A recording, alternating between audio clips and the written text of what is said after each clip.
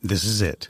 The putt to win the tournament. If you sink it, the championship is yours. But on your backswing, your hat falls over your eyes. Is this how you're running your business? Poor visibility because you're still relying on spreadsheets and outdated finance software? To see the full picture, you need to upgrade to NetSuite by Oracle. NetSuite is the #1 cloud financial system to power your growth. With visibility and control of your financials, inventory, HR, planning, budget, and more, NetSuite is everything you need to grow, all in one place. With NetSuite, you can automate your processes and close your books in no time while staying well ahead of your competition. 93% of surveyed businesses increased their visibility and control after upgrading to NetSuite. Over 27,000 businesses already use NetSuite. And right now, through the end of the year, NetSuite is offering a one-of-a-kind financing program to those ready to upgrade at netsuite.com/C-Suite. Head to netsuite.com/C-Suite for special end-of-year financing on the #1 financial system for growing businesses. netsuite.com/C-Suite.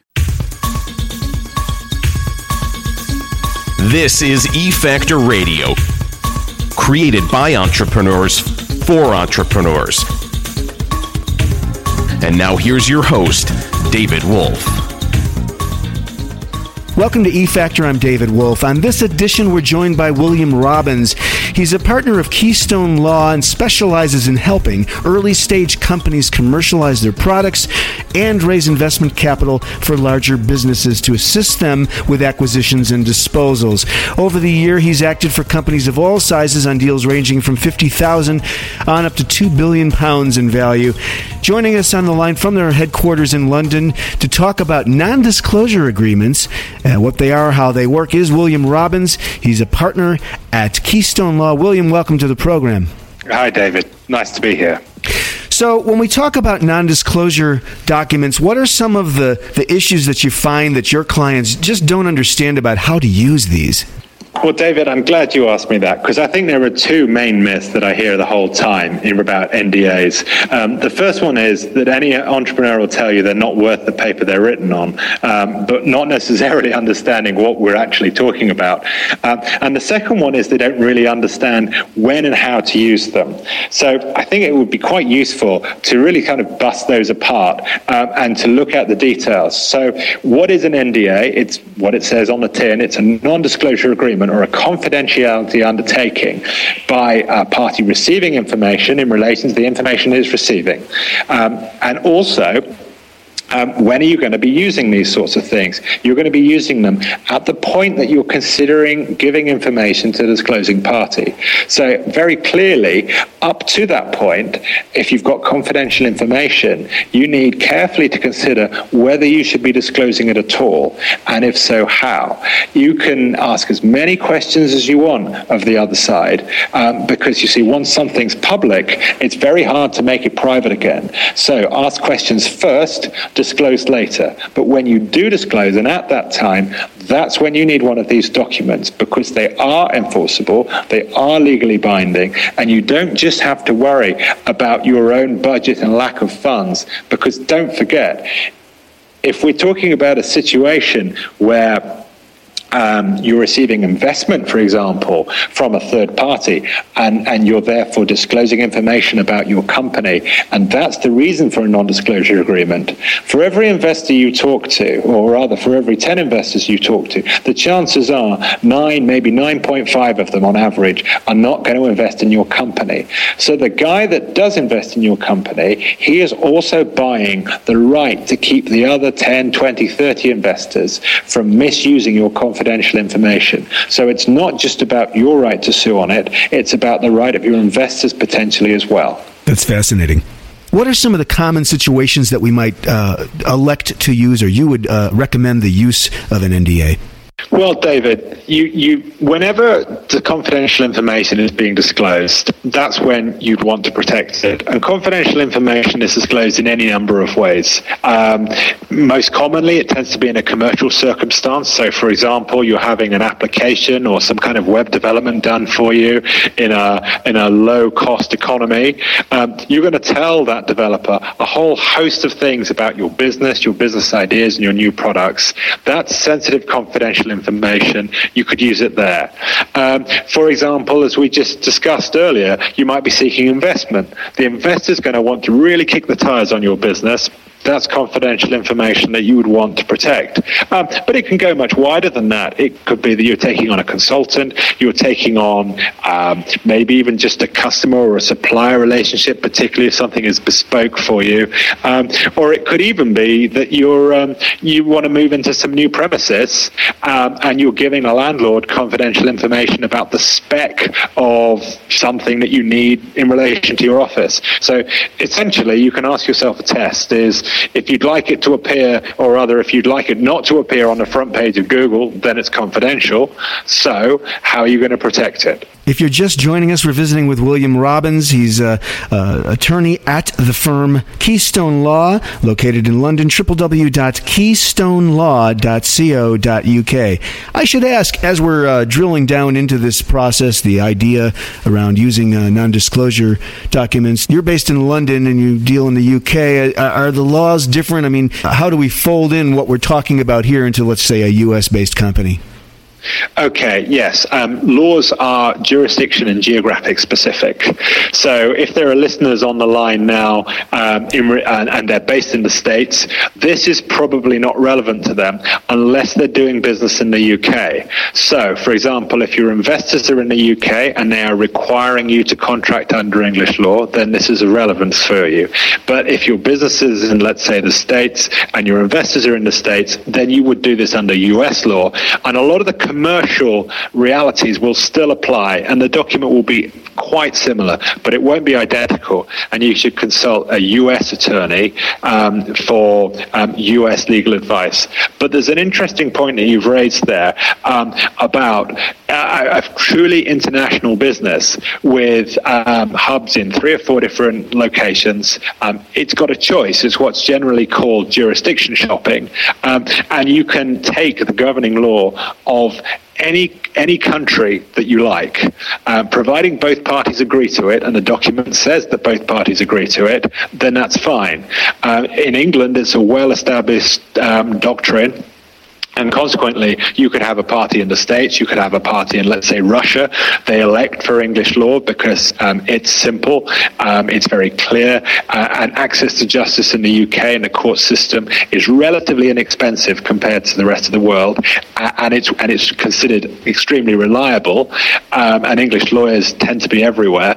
So there are 3 good reasons why, even if there's no obvious nexus to the UK, English law would and could still apply. Okay, terrific. Let's drill down into the elements of a non-disclosure under English law. What does an NDA say? What are the key elements? Okay. Well, any document that you're looking at is going to be anywhere between 1 and 3 pages, and it's going to split up into a number of rights and obligations. The obligations are going to be on the party receiving the information, not to disclose it and to treat it in a particular way, and the party giving the information, it's going to have the benefit of those obligations. So the right not to have its information disclosed, the right to protect it, the right to inspect it. So, as you said, drilling down. So the first clause in there is going to describe the parties, and it's going to be the information provider or the discloser, and then the other party will be the information recipient or the disclosee. Now, sometimes you may find that information is passing 2 ways. Think of a commercial agreement where somebody is bespoking a service for you. They're telling you about what they can do, and that's confidential, and you're having a service delivered to you, so you're telling them about how you want it and how that interacts with your future business. In that situation, you're both disclosing parties and information receiving parties. So in that case, you probably have what's called a mutual document where the rights go backwards and forwards. But let's just stick with a simple example. So 2 parties, one person giving the information, the other person receiving that. Great. So the key obligation in there is going to be for that information to be kept confidential. So what are we talking about? We need to drill down on what the subject of the confidential information is. See, under UK law, you can't have that defined too widely. If you start including in there information that is plainly not confidential, what it does is it taints the whole document, and it means that it doesn't have any effect.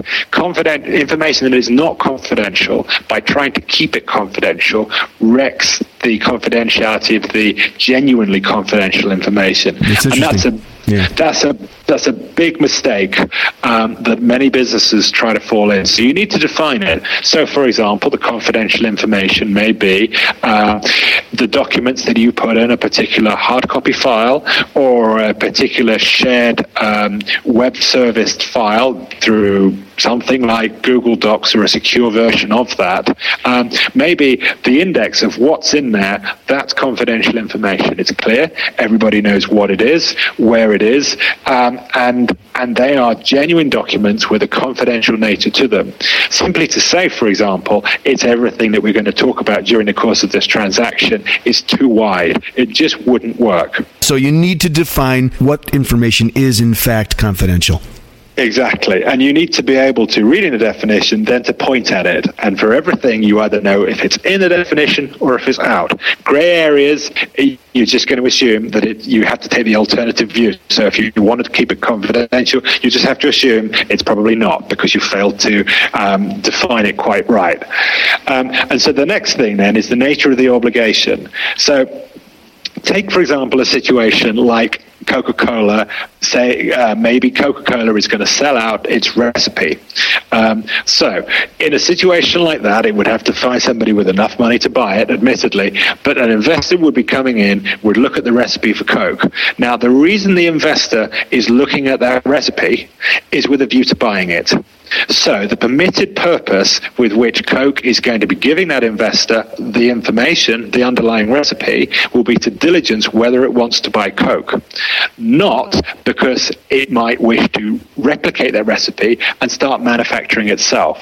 So what this brings into is it feeds into the concept of the permitted purpose. So the confidential information is given by the disclosing party to the receiving party for a permitted purpose. And you need to set out what that is. So it's due diligence. It depends what the document is for, what the NDA is for. So if it's an acquisition, as I've just discussed, it's for the investor to do diligence to decide whether he wants to proceed with the transaction. If it's a commercial situation, it's for the other party to decide whether their commercial services are appropriate or how they can bespoke their services. But it's very important, as I hope that little Coke example gives you, to say why you're giving this information to the other party, what they can do with it and what they can't do with it. And then that starts to feed into the obligations themselves. So the primary obligation will be to keep it confidential. But what about advisors? Can that information be shared with advisors? Can it be stored? Can it be backed up? Can it be circulated? Can it be printed? After a particular period of time, does it have to be shredded or destroyed? What happens, for example, if they make notes about that information? Are the notes themselves confidential? Or because they're a second generation type of information, are they themselves not confidential? How do you decide? If it's a gray area, take the contrary view. So therefore, that will let you think you don't want to have any gray areas there because you're not going to be protected. Have we drilled down sufficiently, or is there more to talk about in terms of the structure and the content of an NDA? Well, I mean, these documents, despite the fact that they're only 3 or 4 pages, there is an awful lot in there. I mean, you can talk about the flow of information, how it's going to get from the disclosing party to the party receiving it, how they then have to hold that, whether it has to be on a completely remote, secure, separate PC, whether that could be networked. You can deal with all kinds of things. And if you're a sophisticated individual, you are going to want to really make sure that that information is confidential. If you're just talking in an ordinary commercial environment, then you use wording, for example, to say that the receiving party will treat the information as they treat their own confidential information. It's not quite so legally exact, but at least in a court of law, you'd be able to get through to that. Excellent. And clearly, they're not going to, your own confidential information, you're not going to leave that on a train or a subway or post it on your home screen. And it gets to the general concept there. So I think that's probably, without going into the drafting, doing, that's probably enough that I think the listeners would want to look at. All right, terrific. I had a sense that was the case. If I have it right, you're working with eFactor to help develop some of these kinds of services. Do I have that right, William? Yeah, David, you're exactly right. Marion of eFactor and I met up a couple of weeks ago, and essentially she was saying to me, we have a number of members, hundreds of thousands in the States and tens of thousands in the UK, and a rapidly growing network. They're all out there, entrepreneurs doing business, growing their businesses, and they have an active drive to have some professional legal support. And the arrangement that we've come up with eFactor is that on a preferred supplier basis, we'd be more than happy to provide that. Initially, what we're doing, and as part of this radio broadcast, is we're making available a precedent non-disclosure agreement, which tends to retail, once it's been bespoke, for about £200 on a non-bespoke basis. That's going to be made available through eFactor for direct download for just a small fee yet to be set. Wonderful. So working directly with eFactor as a partner, a preferred supplier, as you say. William Robbins has been our guest. The company Keystone Law, the website www.keystonelaw.co.uk, just like it sounds. William, I'm sure we'll do this again. I know that your firm and you have expertise in a variety of areas that are relevant to small business owners, startups, entrepreneurs, and the like. So we appreciate the time today, and thank you for joining us on the program. Thank you very much, David. Thanks for listening to eFactor Radio. Get more podcasts with your premium membership at efactor.com.